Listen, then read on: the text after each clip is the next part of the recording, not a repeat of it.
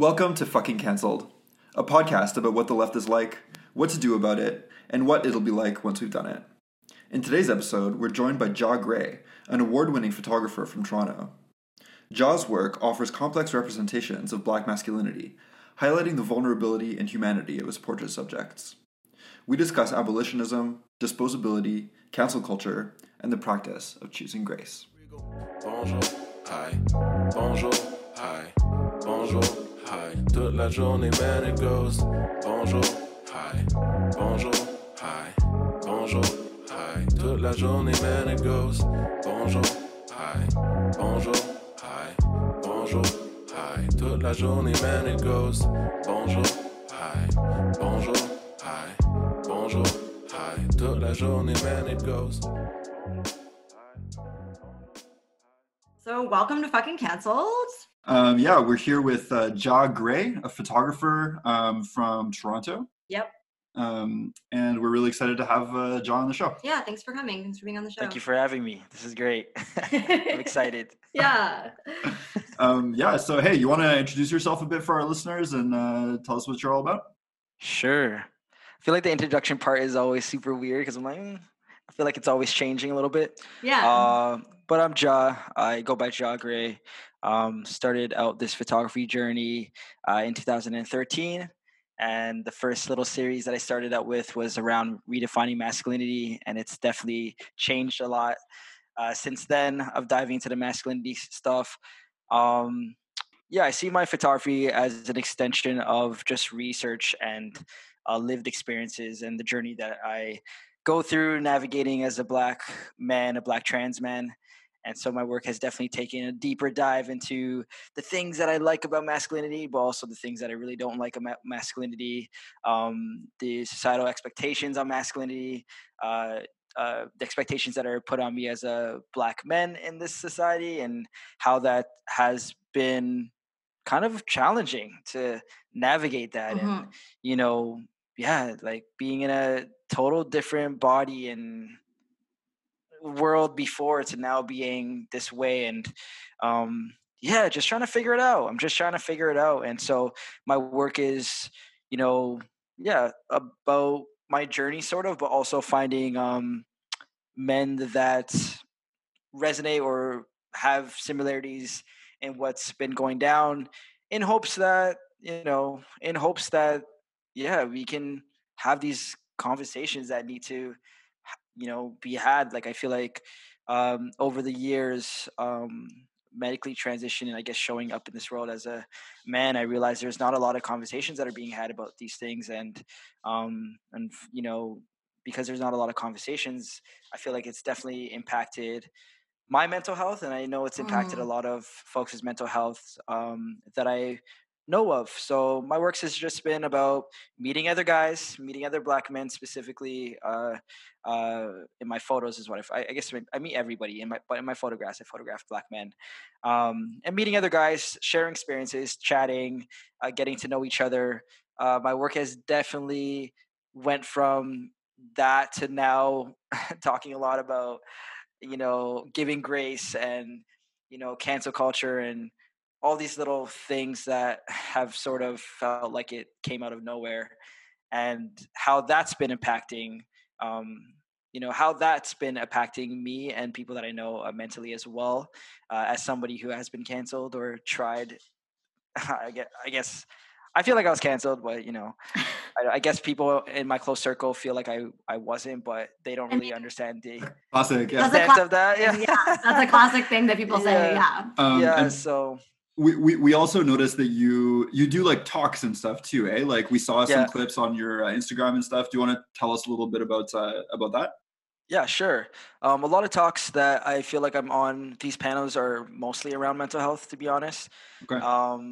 They are in connection with masculinity and just little observations and lived experiences that I've, had to kind of go through, and what that kind of looks like. I honestly recently just started talking a little bit more about cancel culture and trying to give it to people here and there and little small pieces and parts. But definitely this year I was like, hey, I'm definitely going to talk a little bit more about it, because it's been yeah, it's impacted me in very not so great ways, but also it's showed me a lot of great things too, right? So a lot of the talks have been surrounded right around that mainly, and it's always been in connection with my work in some ways around Black masculinity and kind of unpacking that a bit. So, Mm-hmm. you know, so yeah. Yeah. So like we're gonna obviously in the show notes, we're gonna like throw up the like link to your website so people can Okay. actually look at your photos. But I feel like do you want to talk a little bit about what your photos actually are? Like because I feel like Mhm. artists often talk about like the themes behind their work, but since Yeah. listeners might not be looking at the photos right now, do you want to talk maybe a little bit like about visually? So it's like Okay. portraiture. I've seen them and I think that they're like really striking and beautiful, but maybe you want to say something about what you're actually doing with the images? Yeah. Um, yeah. So visually, they're photographs, portraits of Black men. Um, yeah, like they're sort of, I don't know. I feel like they're sort of like about like body and space, the space that we take up. Mhm. A lot of them originally, I guess I was doing black and white, and I have done some color recently. But yeah, they're all like kind of, yeah, Black men that I just met for the first time, or men that I've known around the community that I haven't got to know. And we kind of just walk around Toronto, take photos of any, interesting wall or things that I find. Mhm. And yeah, a lot of them, some of the pictures, are of the men with their eyes closed and them covering their faces. Um, and I think the reason why that is, for me, growing up, in the family that I grew up in, it just wasn't a great experience. And honestly, didn't, I feel like I haven't really looked in people's eyes most of the times. Mm. Growing up, giving eye contact was just such a very vulnerable thing for me to do. It was very scary, and I felt like anytime I looked at somebody in the eyes, I was going to cry, and I had all these things that I want to say. So a lot of the men that I've photographed, sometimes you'll see a lot of my photographs, their eyes are probably closed, or they're not, their faces are not really directly in the camera. I Mhm. play a lot with like shadow and lighting, so a lot of the images are really darker and um, in light. And yeah, I guess there are some pictures now where their faces are showing now, but that's because I'm getting more comfortable with being able to express myself and be seen in those ways as well. But yeah, there's just, kind of like, yeah, we kind of get into the space, and I usually tell them a little bit about what I want to do, and I allow them to have the freedom to express that in whatever ways they choose. And the main theme, I guess, is just allowing us to be vulnerable with each other. And I think, yeah, definitely the photos speak a little bit for itself, just solely because it's like I usually just meet these men for the first time, or we're photographing for the first time, and their willingness to be Mhm. open and vulnerable and share that part of them with me is, I feel like, what shows through with the photos. And as you know Black men often get this, there's like stereotypes that we're like, you know not, like, against vulnerability, like we don't Mhm. want to be soft, like we're like pro violence, and all these little things. So I think just documenting, but also in actuality, this is happening for real. Like I'm not positioning them to be these ways. I'm not saying, yo, Mhm. you have to look like this, you have to do your body like this.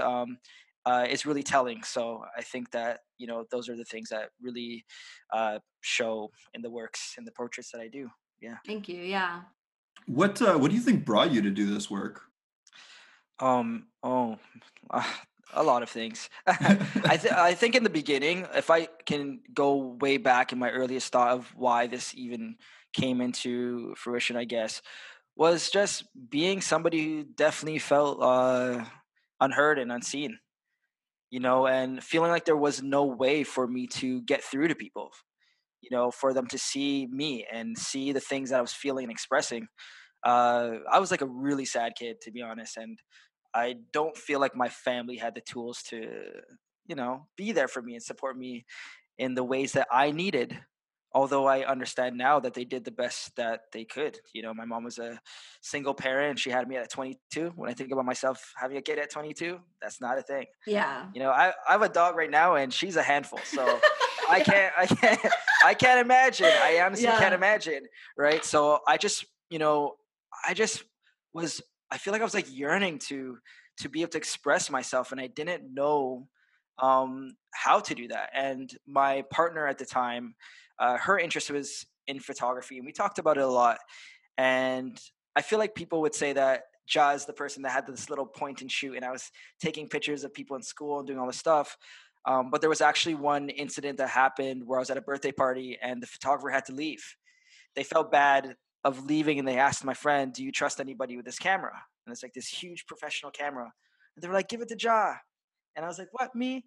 And anyways, I took this camera. I had fun. I was taking pictures of the birthday cake. I was living my best life, and I've never felt that alive in since the time that I can remember. And I just remember being like, "Yo, I want to do photography.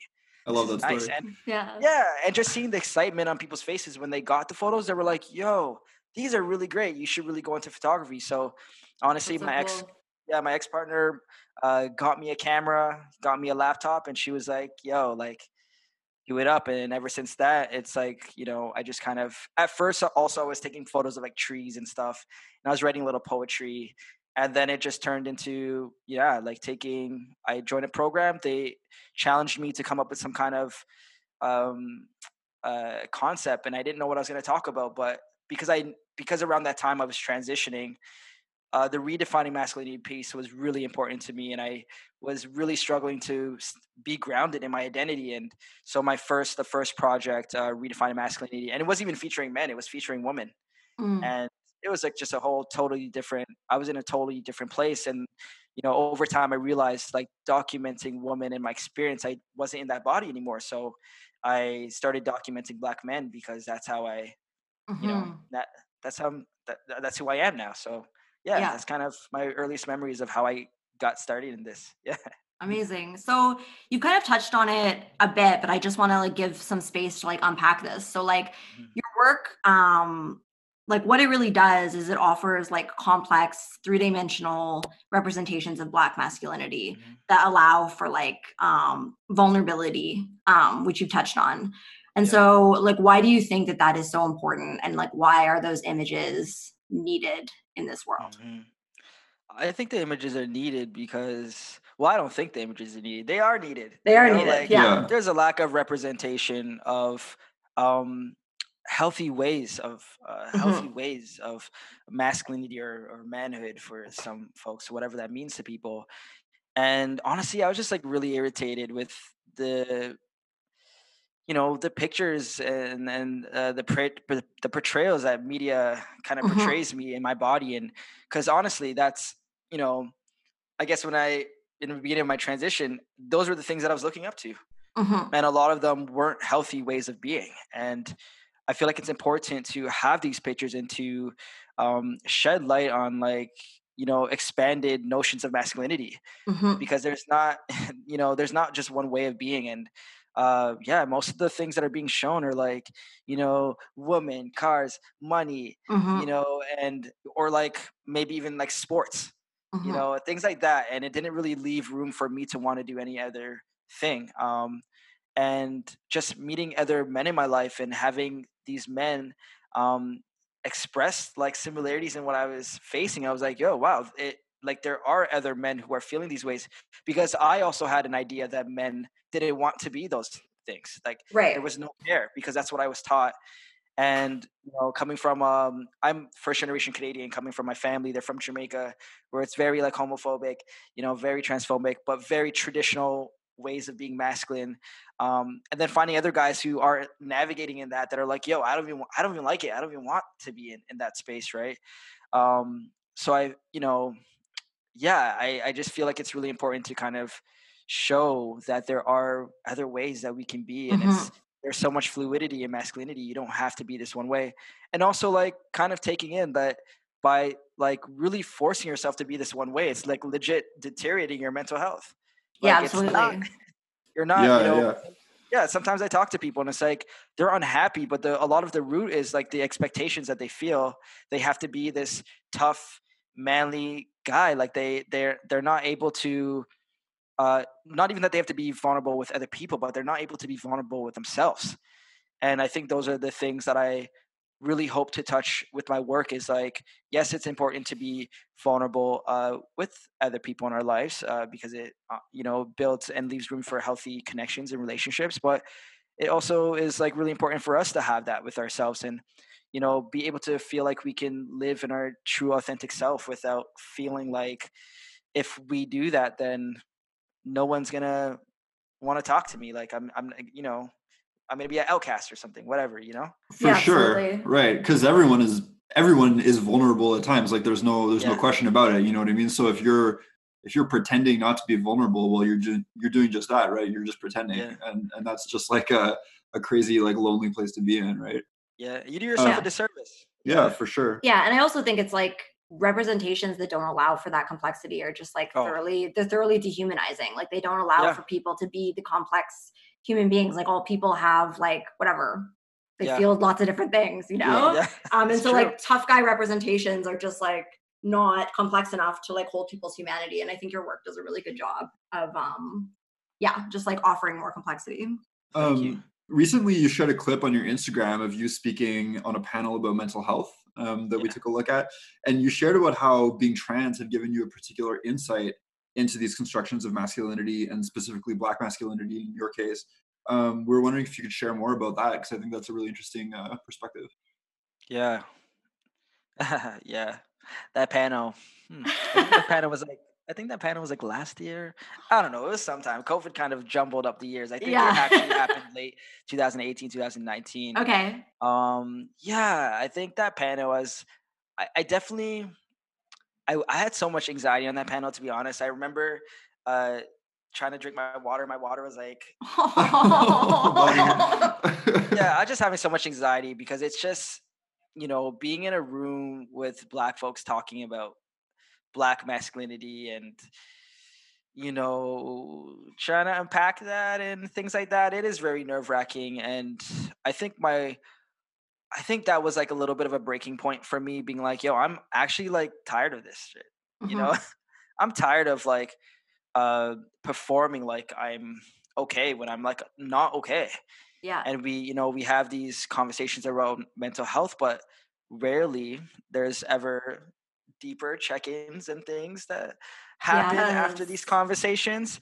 And I think that, for me and my body as a trans man, there's a lack of check-ins or, people say that they care about mental health and they're here for trans people, but like, I don't know. I still don't know where those resources or those people are at. And so that panel, I was happy to be on it because I think it's important to have these trans identities on these panels. At the end of the day, it's like there's a lot of resources out there, but there's not a lot of resources that have the tools to deal with trans people.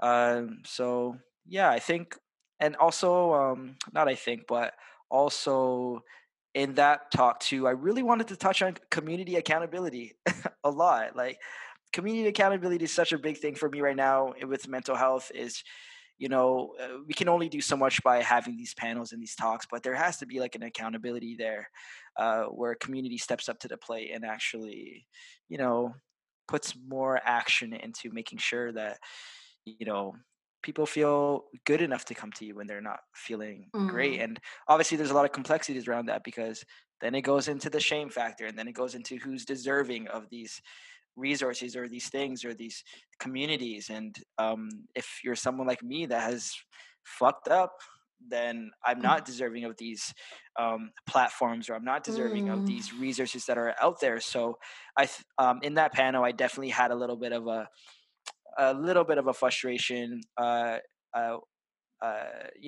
the need to kind of talk about that frustration of like how I kind of felt in regards to my mental health and, the lack of support and resources that I got from community, basically. So hopefully I touched on that question a little bit. Yeah, absolutely. I mean, that it actually leads us perfectly into our next question. So like one of the things that we wanted to ask is basically like you had mentioned in that in the clip that we saw, that you talked about finding new community like when you came out and you were like in the queer, like LGBT, queer and trans community. And in this podcast, we talk a lot about how within queer progressive spaces, there's often like a heavy influence of cancel culture. And so we were wondering basically what you want to share with us about your experiences with cancel culture. So you can go wild with that question. Or skip it if you don't want to talk about it, you know? No, honestly, I was just laughing for a second because honestly, there's a lot to say. There's so much to say. But what I will say is I basically got canceled. I think this has been like 2 years now that this has been going on. I'm pretty sure it's still going on. People are still saying things about me, X, Y, and Z. And the situation that I was being canceled from happened 3 years ago. But I guess it like, I feel like it comes in waves. Yeah. Absolutely. Anytime I'm doing something that's good, anytime I'm getting recognition for something, people then try to take it down and stuff. For me in that talk, but around finding community, it's, I've always been in this queer Black art space in Toronto, but not because I was deliberately trying to be in that. I just got put in that because I'm queer, Black, trans, all these. Right. I'm an artist, so I just got put into that space. Yeah. And I guess I feel like almost like, I think about it now, I feel like I almost sort of settled in that space. Right? Because when I take it in now, I realize that I didn't ever feel safe in there. It was just the only place that made me feel a little bit more welcomed with my identity and who I was. When I was getting canceled, that was a big wake-up call for me, because I realized the community that was there saying that they're there to protect me were the very same ones that were causing me harm. Well, ignoring that I was being harmed. Yeah. But then feeling very quick to jump down my throat when they heard that I did something harmful to somebody else. Right. So it kind of made me feel like there was like a picking and choosing of whose harm matters more and who's deserving of that support when harm is done in the community and in the space, right? And so I feel like a lot of the harm that was happening with me, even though I was reaching out to people are like, whatever, in the minute that something happened that they heard that I did X, Y, and Z, they were like, oh, cancel Ja, take away this. And so, that was definitely a very hard time. Like, honestly, when I think about it now, I'm just surprised that I'm, still here, still smiling, still able to do the work that I do, because, it was really bad. Like, there was one point, like, they were like, I was on like a face of a magazine, and they took the magazine, they were like burning it and stuff. What the fuck? Yeah, I was getting like death threats, and it was really horrible. And I think I felt very vulnerable, very open, but I felt like I was being dealt with unfair. No one wanted to hear me out. A lot of people that I thought were my friends were like, yo, peace, block, whatever. Yeah. And so that was a big game changer for me to see people that I thought cared about me kind of just remove themselves without, and and I think that was definitely a very, hurtful situation. But also within that, and within that solitude, I was able to see the people who were actually there for me. Yeah. People who might not have been in my life on a consistent basis before, but also had the, thought about reaching out and being like, yo, I heard this. Yeah. What's up? Like, I, really wanting to know and hear what was going on. And also didn't give me like oblige. They were like, yo, if it's true, not cool, dude. But I see you. I see the work that you're doing, and, I'm here for you. I'm here for your, your healing, your journey. And there was a lot of people that really did, give that space and grace and still check up on me to this very day. Like, how are you doing? And all these things. So even though that happened and I feel like there was a sense of a loss of a community, I actually gained a whole new community that implemented these, more transformative ways and approaches to, conflict and harm and things like that. And so, for a little, it was definitely very, very rough. But then at the same time, it's like I met so many great people in my life. And, I think I just, now definitely I have like people, even though I talk about this stuff too, I still do have people like reaching out being like, don't talk to this person, they're not good. And I'm just like, yo, like, thank you for saying that to me, but very unnecessary. And I would appreciate if you like don't message me about this ever again, actually, because it's, and I think that sometimes people don't mean to cause harm when they do it, but they don't understand that it is causing harm, and it's very traumatic sometimes. And a lot, like I said before, a lot of people don't believe that I got canceled because I'm still doing my thing. But it's like, like a lot of things changed, man. Like a lot of things change. A lot of things are so different. And the way that I deal with people now is a lot different than how I dealt with people before, which I'm very happy, because I don't think if this didn't happen, I don't think that grace or anything like these would have been a part of my life. And wanting to not jump on the bandwagon when you hear things. Right. But most times now it's like, if you want to talk about it, go ahead, but I'm just going to excuse myself because I don't even want to hear it, because I've been affected by it. And I know other people who have been affected by it. And, there was definitely people too that have been a part of the cancellation process, I guess. And then maybe down the line, I heard that they got canceled. Yeah. And then, it's just, I did tell my friend, out of all honesty, there was a point, I know this is really bad, but I got to say it because I got to be honest. There was a point when that happened. I heard that it happened. I kind of wanted to be like, like I wanted to be like, yo,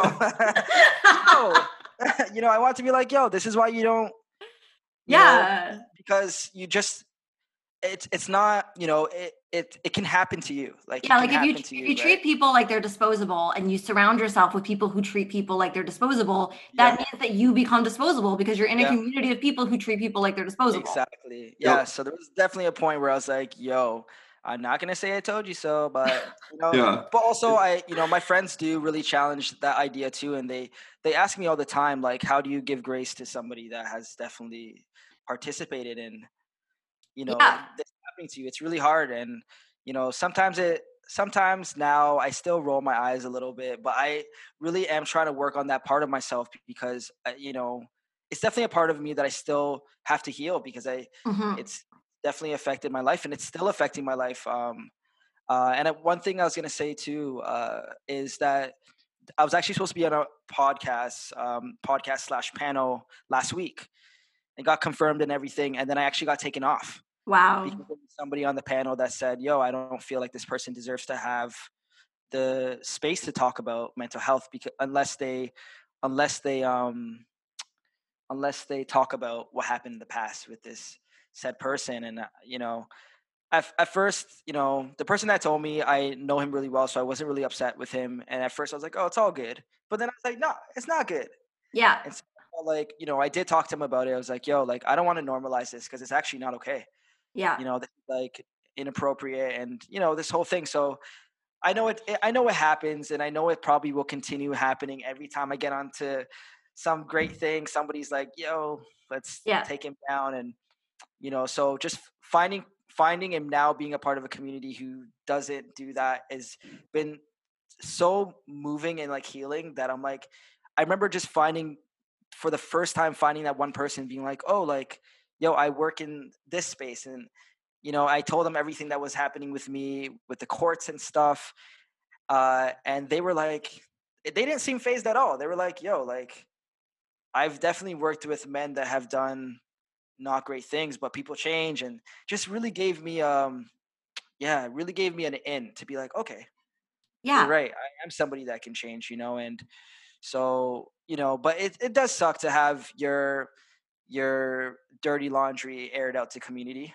It does suck, and like For you said, there's a lot of complexities and nuances with all that stuff, right? So yeah, I mean, it sucks too, especially when like people do it so uncharitably every time, right? And are trying to find like the worst possible way to talk about what you like are alleged to have done, right?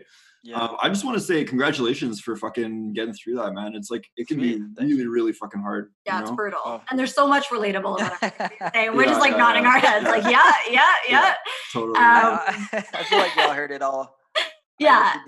And like, I don't know, man, especially like, I mean, we've talked about this a bit in DMs, but like, it's just like, you know, going through this summer when like abolitionism became this like really big hot topic and everybody's talking about abolitionism.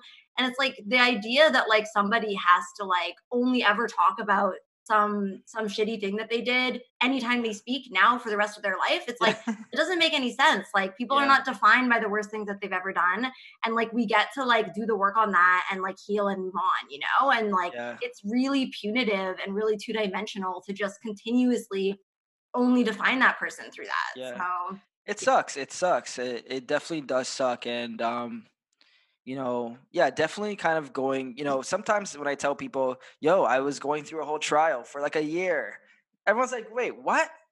Like, because no one really knew that was happening, because I felt like a sense of, yo, I have to keep myself together because I can't let them like win, in a sense. Like I can't let them win. Like I got to keep myself together. But I was going through court and it was just getting worse and worse, and all these smear campaigns were happening. And, you know, they were like trying to try me with like 6 months jail time, 4 months jail time at a point. And I was like, I was just so confused. Like, how did we get to this place? But, you know, at that point too, of trying to do the inner work, and, you know, I was going to therapy, I was doing I've been going to therapy for years, but people still think I should be doing X, Y, and Z when I've been doing this thing. I'm still doing it. So you don't fucking know me, like. But the truth is, people don't want to see me do the work. And I realize that people don't want to see that I'm healing and that I'm doing better, because I feel like if they allowed themselves to see that, then they would have to really change their politics and all these perspectives that they hold about that stuff. But I just remember going through that process, and no one knew about that, and I didn't. And when I tell people now, they're just so like baffled that even happened. But I think over time, you know, there has definitely been people from my past that I've connected with, I guess, or have connected with me. And, you know, it's just kind of been interesting, because I think over time people are starting to realize that like this is pretty fucked up what you're doing to this person. And yeah, I think it's just really interesting. But like, you know, I just realized that people don't want to see me do the work, and people don't want to acknowledge, even in that dynamic that landed me in this situation, I was already doing the work. I was already trying to figure it out. I was already in therapy. I was in all these men's group. Like I was trying to do, like, honestly, I was doing my best, you know, and I just wish that at some point, people can acknowledge that, like people, like there are a lot of people who are just doing their best with the tools that they have. Absolutely. Like I'm not maliciously trying to do X, Y, and Z. And I'm down to have conversations about it, but also I'm not down to have conversations if that means that you're just going to badger and shame me for something. Absolutely. For sure. Tell me to write a whole letter for social media to then say, oh, this is not an apology. Yeah. You know, because that never goes well. Another classic. That never goes well. It never goes well, you know, and I just kind of had to take in for myself that, you know, my accountability process isn't for you. It's for me. Absolutely. It's for me to do, and I have the right to that privacy to hold myself accountable in private. I don't need to, like you said, go everywhere saying, hey, I'm Ja and I did this in 2016. Hey. Yeah, you know, absolutely. and just to know that, sure. just to know that I'm being held to this, you know, I don't feel like, it's not that I feel like I didn't cause harm. I know that I did, you know, and I'm not happy about it. But that's why I think right now I really have pushed myself to continue doing this work and continue just doing the things that I'm doing, having these conversations, because I think it is important for people to know that people do change. And I think during this time too, you know, I just looked up a whole bunch of things. Like I was like, okay, people who have been incarcerated, who came out and who's still navigating. I was like searching everything. I was like, hey, I need to see people that have, you know, have been in tough situations, who have come out of that and still was able to live. Like I need to see that, because for some reason I feel like even with the abolition conversations, it's like we still don't. There's still people still feel uncomfortable for some reason. You know, people feel uncomfortable about the stories when the stories are still in the making, but are happy when, like, if you met somebody, like, for example, I feel like if you met somebody who said, oh, I went to jail for 15 years because I did X, Y, and Z, and then now they're speaking and doing all these things, it's easier for you to accept this person because you don't know who they are. Yeah, And for sure. you see the end, like, Right. I feel like yeah. half of these like new abolitionists that like found out about abolitionism like this year and have become abolitionists like Yeah. Would be happier to see people in jail so that Yes. they can then be abolitionists about it. Yeah. Yeah. Oh no, you that is know what I mean? wow. Honestly, You just blew my mind about that. Yeah. But honestly, I think that that's kind of what's part of what's going on, you know. And I'm Yeah. gonna ask you a question that's a little bit Sure, loaded, yeah. but that Okay. is related. So, like in your work, you rehumanize and offer complexity in representations of Black men, right? Black men are criminalized, dehumanized, like debased, degraded, made disposable by racism, Mm-hmm. and your work counters this, right? But do you find that this disposability that is directed specifically towards Black men also plays out in its own way in these queer spaces? Oh, hell yeah. Hell yes. I feel like nobody's talking about this. No so one's talking about it. Yeah. No one's talking about it. No one wants to admit the fact that we do take on the very same things that we're trying to get away from Mm-hmm. are the same things that we do to the people in our community.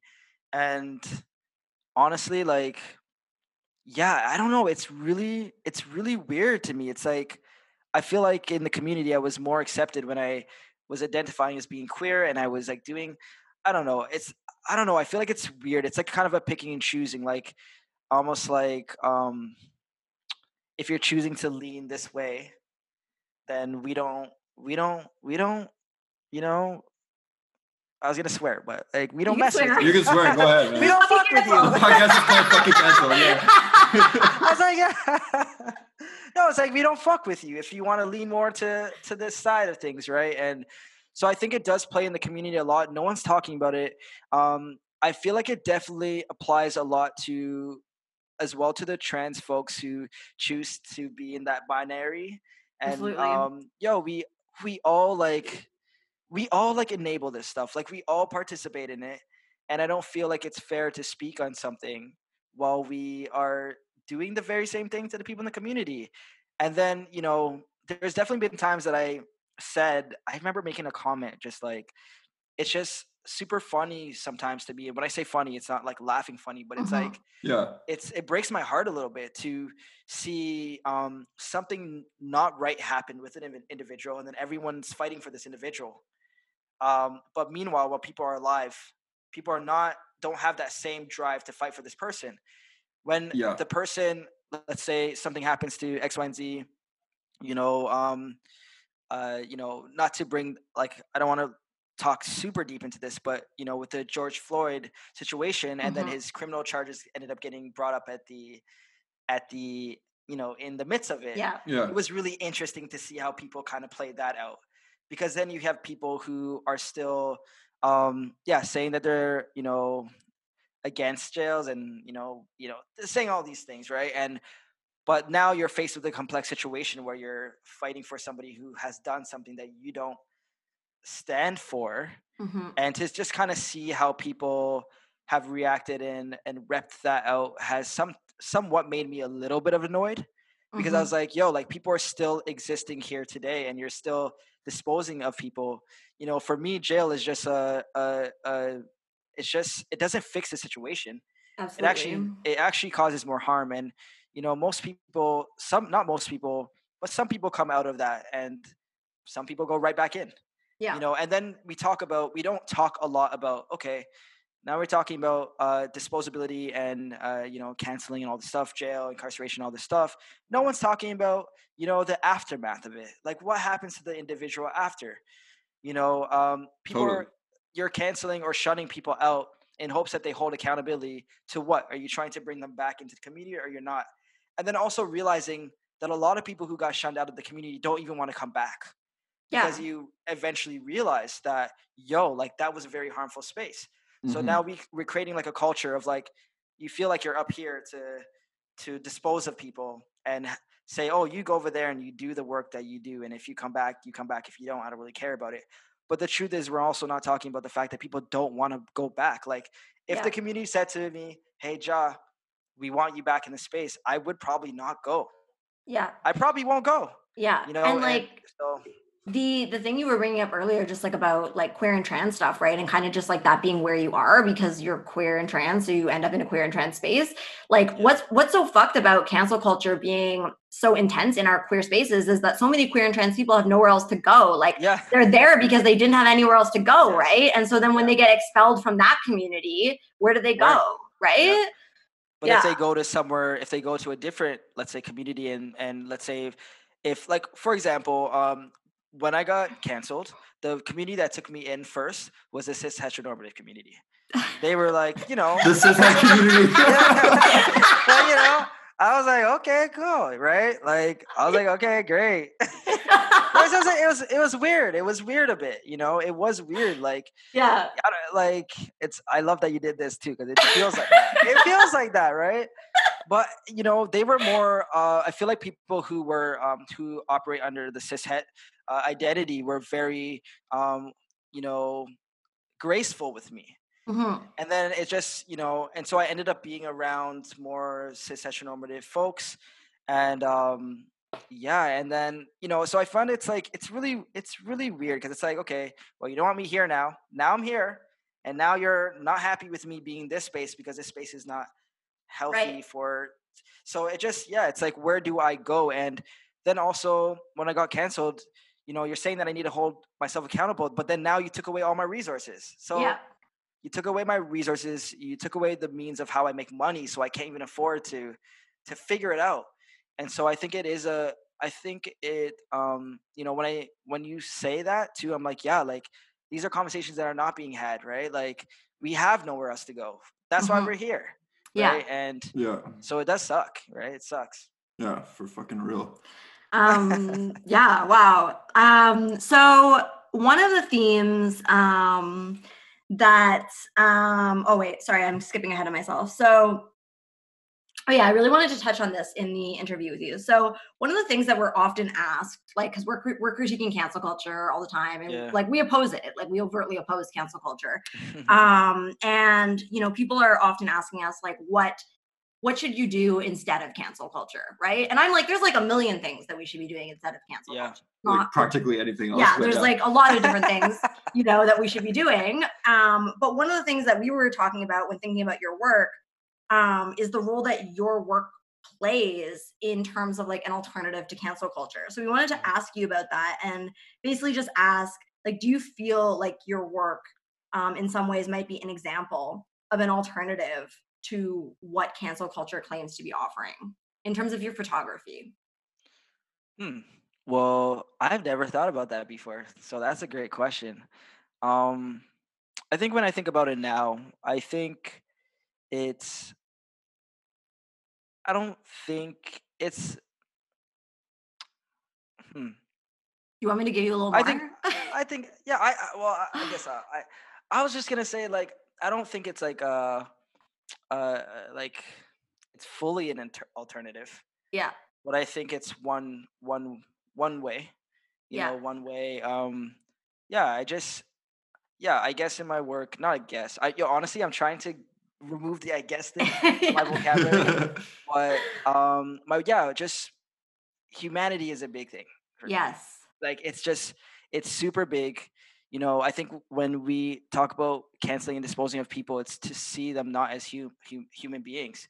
You know, and we make mistakes, and there are some people, who, like, the process of maybe holding themselves accountable or doing things is maybe not something that's in their mind. But there are a lot of people out there who do want to, you know, correct their wrongs and things like that. And I hope that I love that you see this in my work, because this is something that I hope for my work, is that I do hope that it does allow for alternative way of thinking towards human beings, like, and specifically Black men, because I navigate my life like that. But in general, human beings, right? Mm-hmm, mm-hmm. And I've definitely had, I definitely had my share of feeling a little bit of guilt sometimes of talking, of maybe engaging with somebody that somebody got canceled for something that's really intense, and that guilt that I felt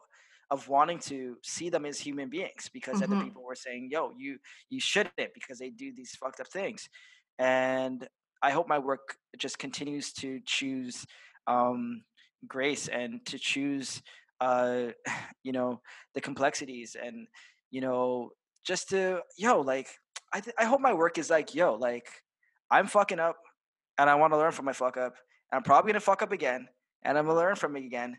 And just like, I don't want it to be like, I definitely wouldn't want it to be seen as, you know a way to say that harm doesn't exist and that people shouldn't be doing work. Mm-hmm. But I do believe that people deserve to be work, but I also do believe that people deserve support while they do that work. And Absolutely. people that have caused harm to people do need support, and taking that support away isn't going to do anything better. And if you are a part of like the community, if you're like somebody a part of the community in a way that's saying that you care about community and wanting things to be better, I do feel like you should allow people to be there for people that have caused harm, because that's the only way that I was able to navigate my situation, was to have supportive and loving people who like gave me like genuine like connection, and was like, dude, like, you're doing it, don't worry, like, you're doing it, you're getting it. And so I hope down the line that my work continues to be a way, another way, like Mm-hmm. another way. Like, it doesn't have to be, I don't want it to be like an ultimate way, but just a way. Just one way, yeah. Yeah. And just, I would love it to be like, a documentation too of like, I took a photo of you in 2015, and I took a photo of you in like 2023, and look how far you've come.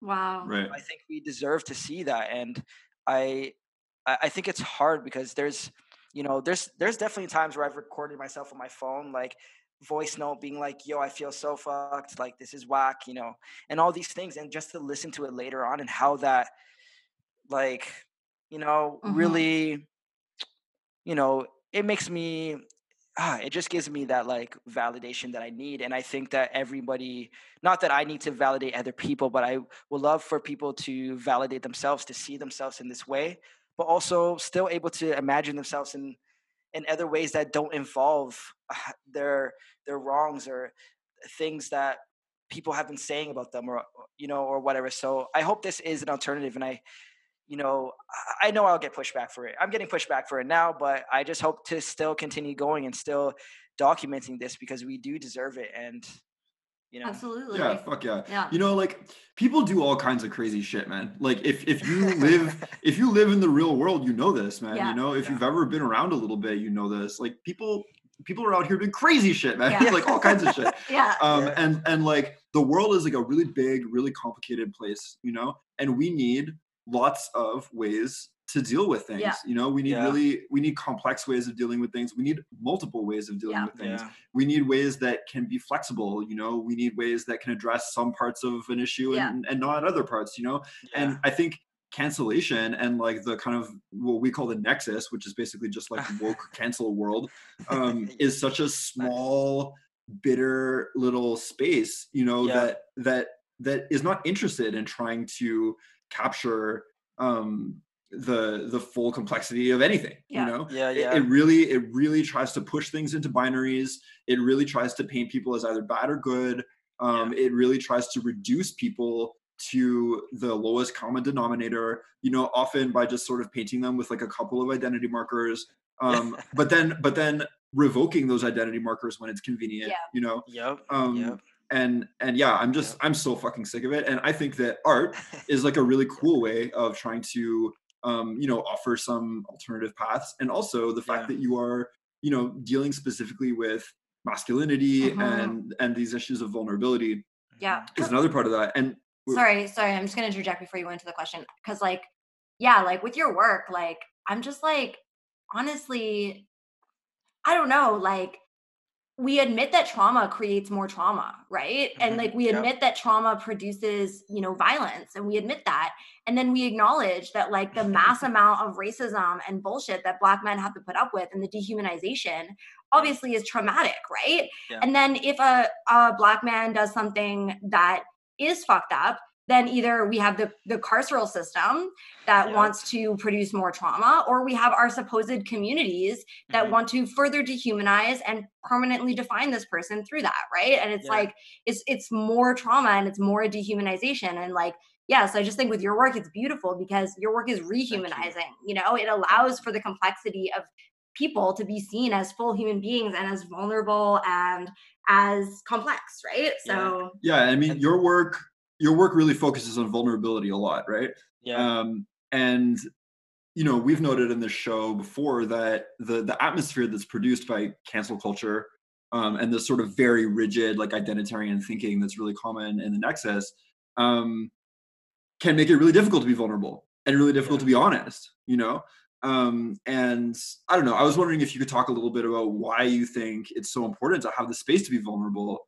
And like, I don't know, you even mentioned like when you were doing that panel, right? Like you felt nervous just being in the same room as, I mean, I'm totally putting words in your mouth right here, but like being in the same room as some people who are like going to fucking turn around and cancel you like 5 seconds later.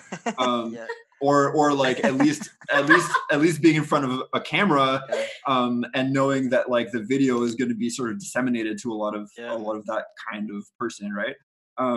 Which I imagine meant that you probably did not feel that you could be particularly honest, So I don't know, I just want to give you a little bit of an opportunity to talk about honesty and vulnerability within that kind of world, or really whatever the fuck you want to say. Go for it.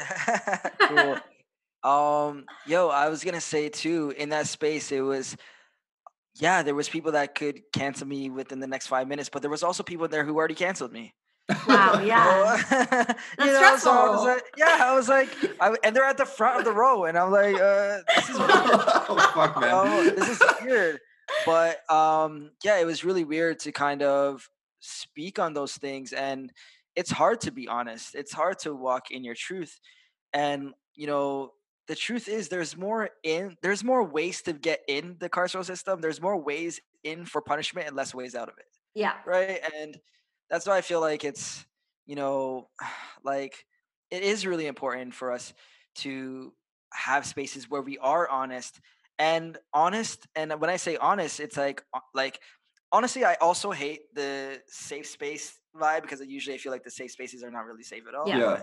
But, just places where people can be honest and say things that might be a little bit problematic, but be in spaces where people can share their perspective of, and just have open dialogue, because that's how we learn. There's no sense of somebody saying something not appropriate to me and then I'm like, yo, fuck you.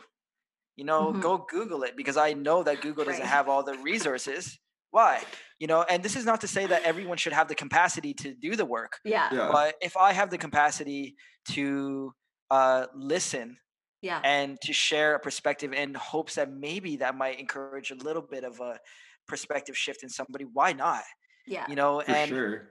Yeah, I'm just like, I'm annoyed with not being truthful. I'm annoyed with not being honest to myself, and the only reason why I wasn't was because I knew that I would be shamed for it, right? Yeah. I knew I'd be shamed. I know I'm going to get punished.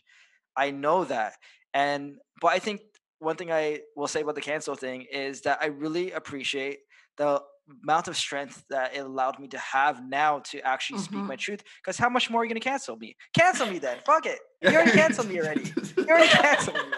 No, you already canceled me. What more can you do? Yeah. What more do you want to do? And also, if you are trying to do more, then maybe you should sit with yourself and ask yourself why you're really going this far to drag that down. Seriously, fuck. Yeah, it's really weird. So just having, like, honestly, it's important, because I knew how important it was for me when I finally found the space that allowed me to be honest, where I finally found the space where I can tell people exactly what was being said without somebody being like, yo, I don't know, man. I can't, there wasn't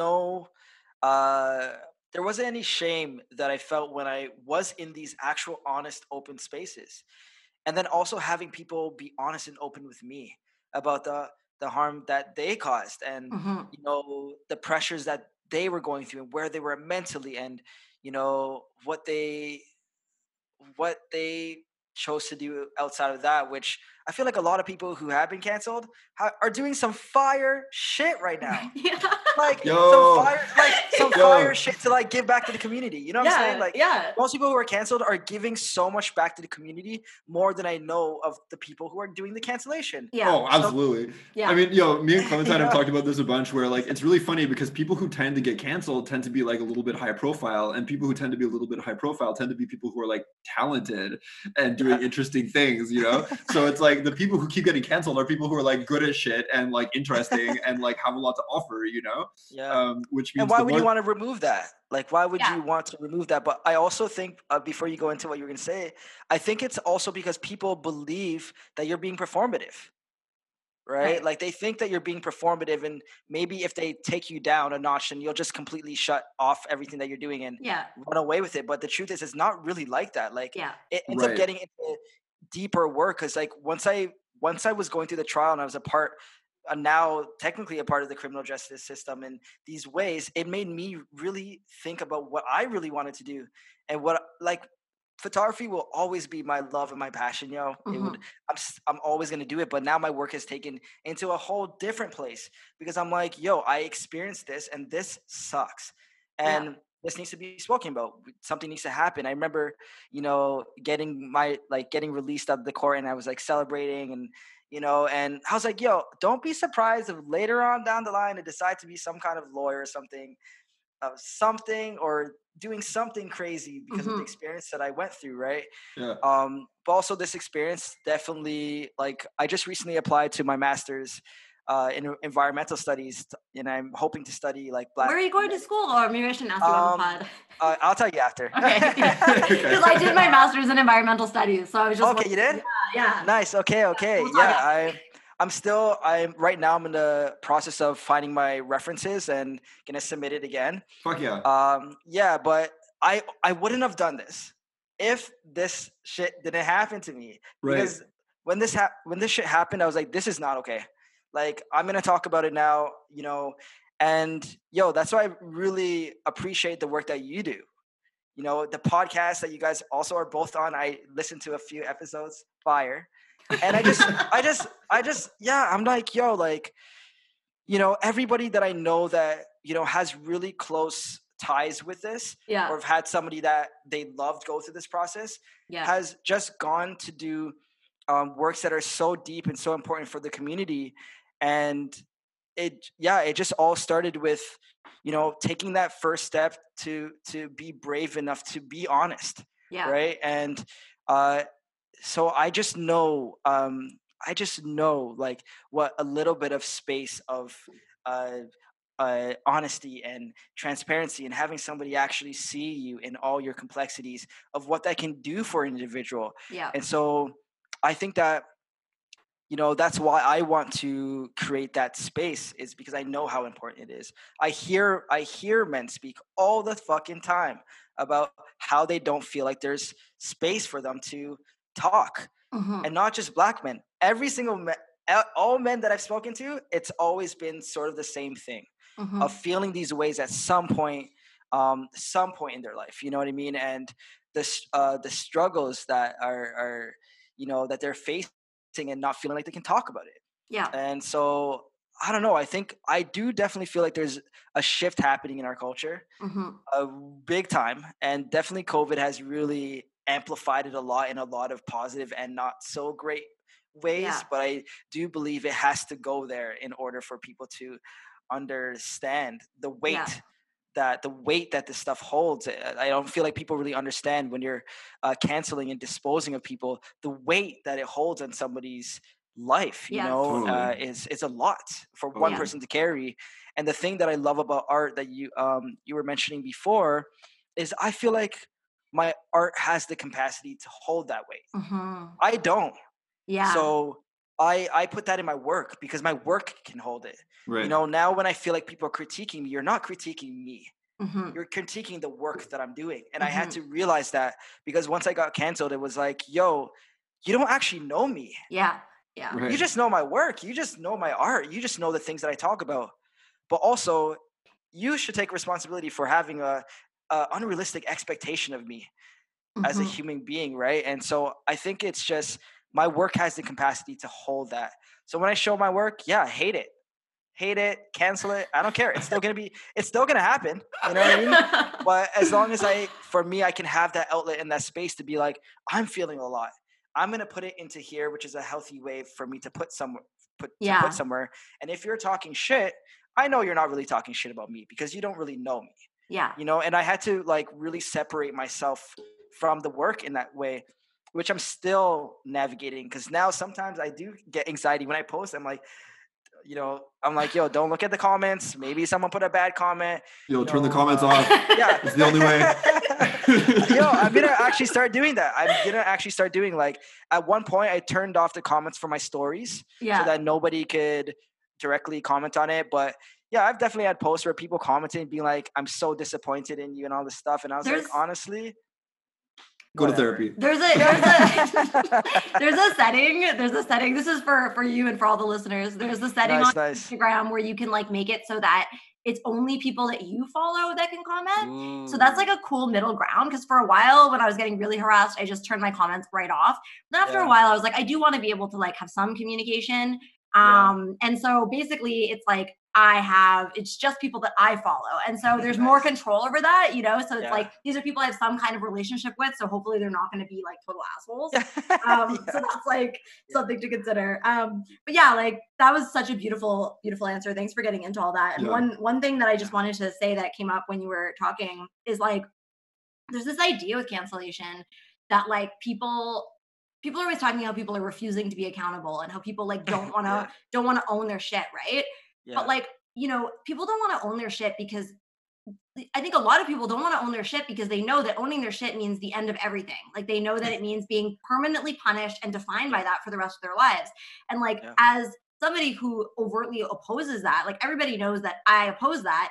And so when I talk to people are so fucking willing to be honest with me about what they did, like people are canceled for like made up shit and people are canceled for real shit. Both things happen. And I trust what they're saying because there's no reason for somebody to hide that from me because they know that my unconditional positive regard of them is not going anywhere. Like I'm still going to see them as a human being. And if they did do some fucked up shit, I'm going to be like offering them resources and like trying to help them get connected with community to like help them do the work, right, that they need to do. And that's like not a spectacle for the internet.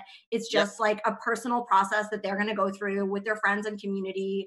And like when it's not scary like that, when it's just like kind, people want to deal with their shit. Most people don't feel great about the fucked up shit that they did and they want to deal with it. So I really love that you said that. I really, really love that you said that because that is also just a really look into the energy that people exude. Like if you are somebody that people don't feel safe talking to about their shit, they're not going to tell you their shit.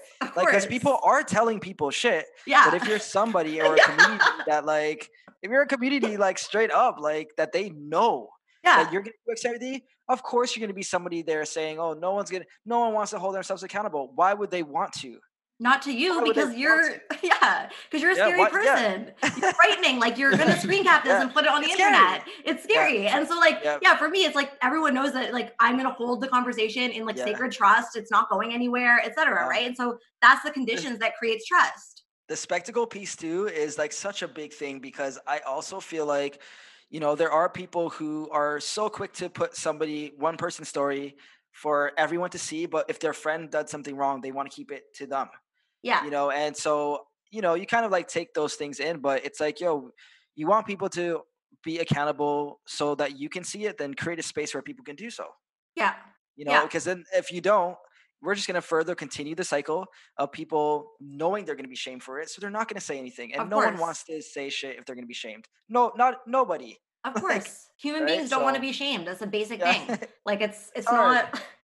It sucks. Yeah. So I guess that we've already kind of covered this, but I'll say the last question that we had, and we can go into it maybe just a little bit more because it led right in. So like, one of the key components of abolitionism, which we've already touched on, is not defining people through the worst things that they've ever done and seeing people as more complex than that. And basically, we just wanted to say, like, do you find that cancel culture reproduces those carceral logics of punishment? Yeah. Which I kind of feel like we already covered, but yeah, I feel like it does. I definitely feel like it does. I think the only thing that people feel like is different is the person's not behind bars.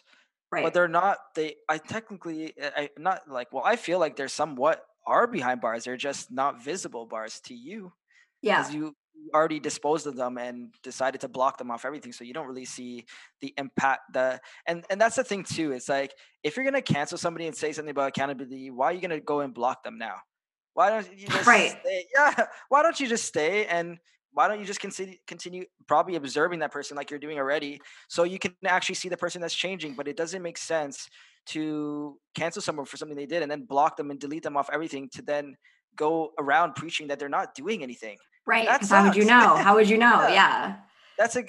And then also it just really makes me think of, why do you feel like someone going behind bars, is that accountability to you? Like, if I went, okay, let's say I went behind bars. Mm-hmm. Would you now feel like I served my accountability time? Probably not. Right. Like, what is enough for that? What is enough? Yeah. Exactly. I don't really know. Like, I don't really know what enough is in their eyes, right? It's interesting, right? Because it comes back to what I was saying before. Because if you actually did go behind bars, then you would be a convenient like symbol for their like newfound abolitionism. So probably you would be fine then. I mean, maybe. Like, probably not to the people who canceled you, but to other people who are cancelers. You know what I mean? Yeah. And I mean, like, one of the key kind of components of abolition work is like helping ex-prisoners to be able to do things like get employment and to like not be like, you know, if you are constantly being defined as being someone who is in jail, then like, you know, it's going to affect your ability to get a job. But like, cancel culture works in the same kind of way, where once you've been canceled, they put that shit all over Google. They like, you know. And so, and they like literally try to contact people's bosses and like whatever. They really try to make it so that the person can't live outside of that. Exactly. Because part of the criminal justice system is a criminal record. Yeah. Right. Yeah. You know? Yeah. Yeah. It's true. It's interesting. It's interesting because it's like, we're here trying to facilitate these people, you know, human beings getting a job and resources to help them, you know, after they went through this traumatic experience. Yeah. But then also you're out here trying your best to get this person's job removed. Yeah. You know, so it's like, it doesn't really connect for me. And in my mind, I was like, yo, maybe I need to accept that things can be, you know, there's a lot of duality in things, but honestly, it really doesn't make sense to me. I don't feel like it. I don't know if I can have that. Like, I don't know. It's not just you, man. Yeah, it doesn't make sense. I was trying to be like, yo, maybe there's things can coexist, and maybe I was like, no, I can't. Like, no, for sure. I think anybody who's been canceled has gone through that, right? Because one of your first instincts is always going to be sort of like to try to make it stop fucking happening, right? So you're like kind of searching, you're like, okay, well, maybe if I like say all the right things, or like if I really like lean into this like accountability thing, like whatever, maybe people will stop doing this. But then, you know, your second thought is always going to be like, I've fucking been around these scenes for long enough to know that that's not how it fucking works. Yeah. You know? It's not gonna it feels like whatever you do, it doesn't really matter, and people it'll make it worse.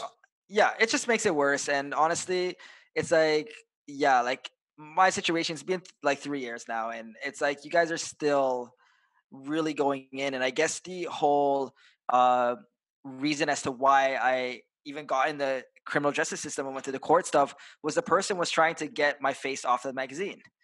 Wow. And so they were really trying their hardest, and the only way they could do it was to go through this system, right? Wow. And do the worst. And so kind of, I think for me, hearing that a little bit in the papers when they read out to me everything that was the, you know, all that stuff, I was like, it was just confusing.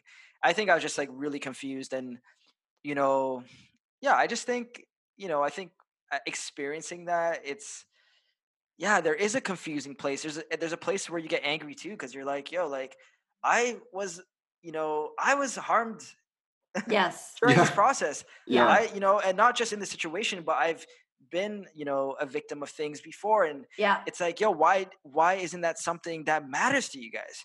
And I think, you know, a lot of, you know, when I was angry, that's what I thought about. I was like, why doesn't this matter? Why is my trauma and the things that were going on with me, why doesn't that matter? But this person just said one thing and then everyone's like, oh, Ja, everyone's running. And, so yeah, it's really interesting how like we do those things. And in my own life, I do have to check myself on a daily that I'm not acting in ways to intentionally punish people for things that, and it could be small things. And for me, punishment also can go like, giving someone the silent treatment or doing something like really not great, and like intentionally trying to do it to punish this person for whatever's being done. Like punishment comes in a lot of different little small ways too. Yeah.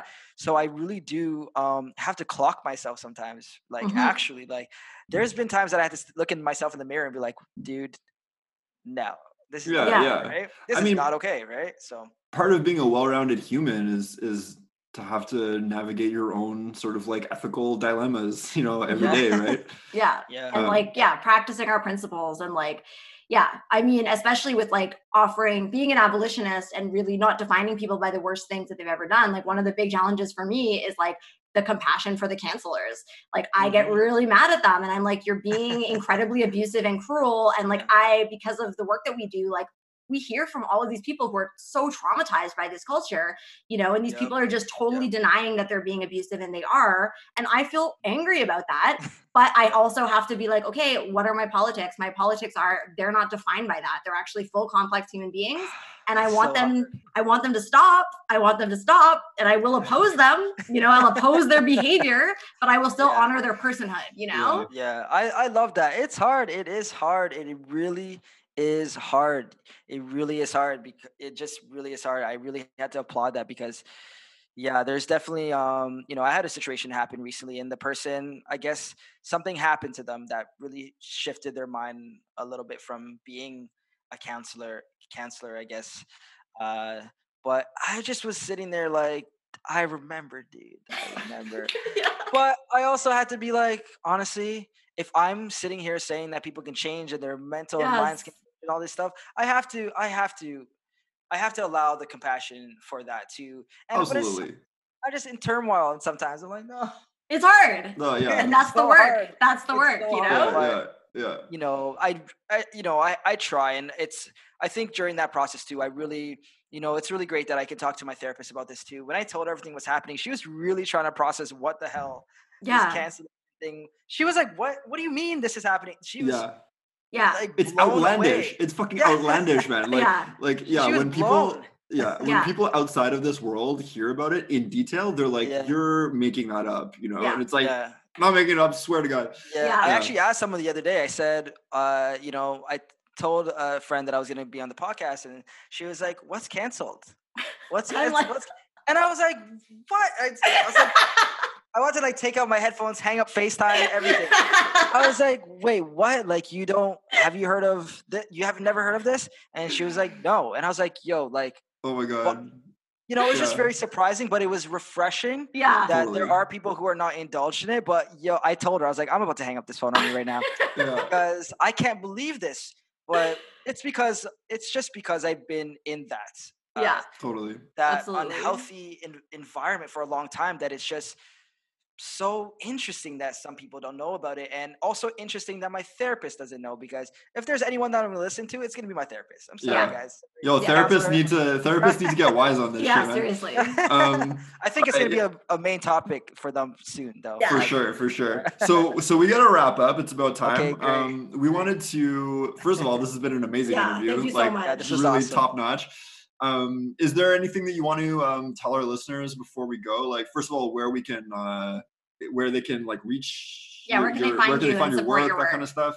Sweet. Yeah, I guess if you search Ja Gray on everything, you can find me. Instagram, Ja Gray, website, jagray.com. Those are the main ways that I'm in Connect right now. Those are the main ways I'm in Connect right now. So I guess we'll put the little, we'll throw in the show get the notes. links, but that's about it. But no, I had a fun time. This was great. Yeah, thank you so much. I'm excited, to see how everything unfolds, but this is really cool. We really appreciate that. Yeah. So just note to our listeners that they can check us out on patreon.com/fuckingcanceled. And if you want to send us hate mail, you can send that to fuckingcanceled@gmail.com. But there's no U in canceled because Gmail wouldn't let us. And there's 2 L's in canceled because we're Canadian. Thanks so much. And see you next time. See you next time.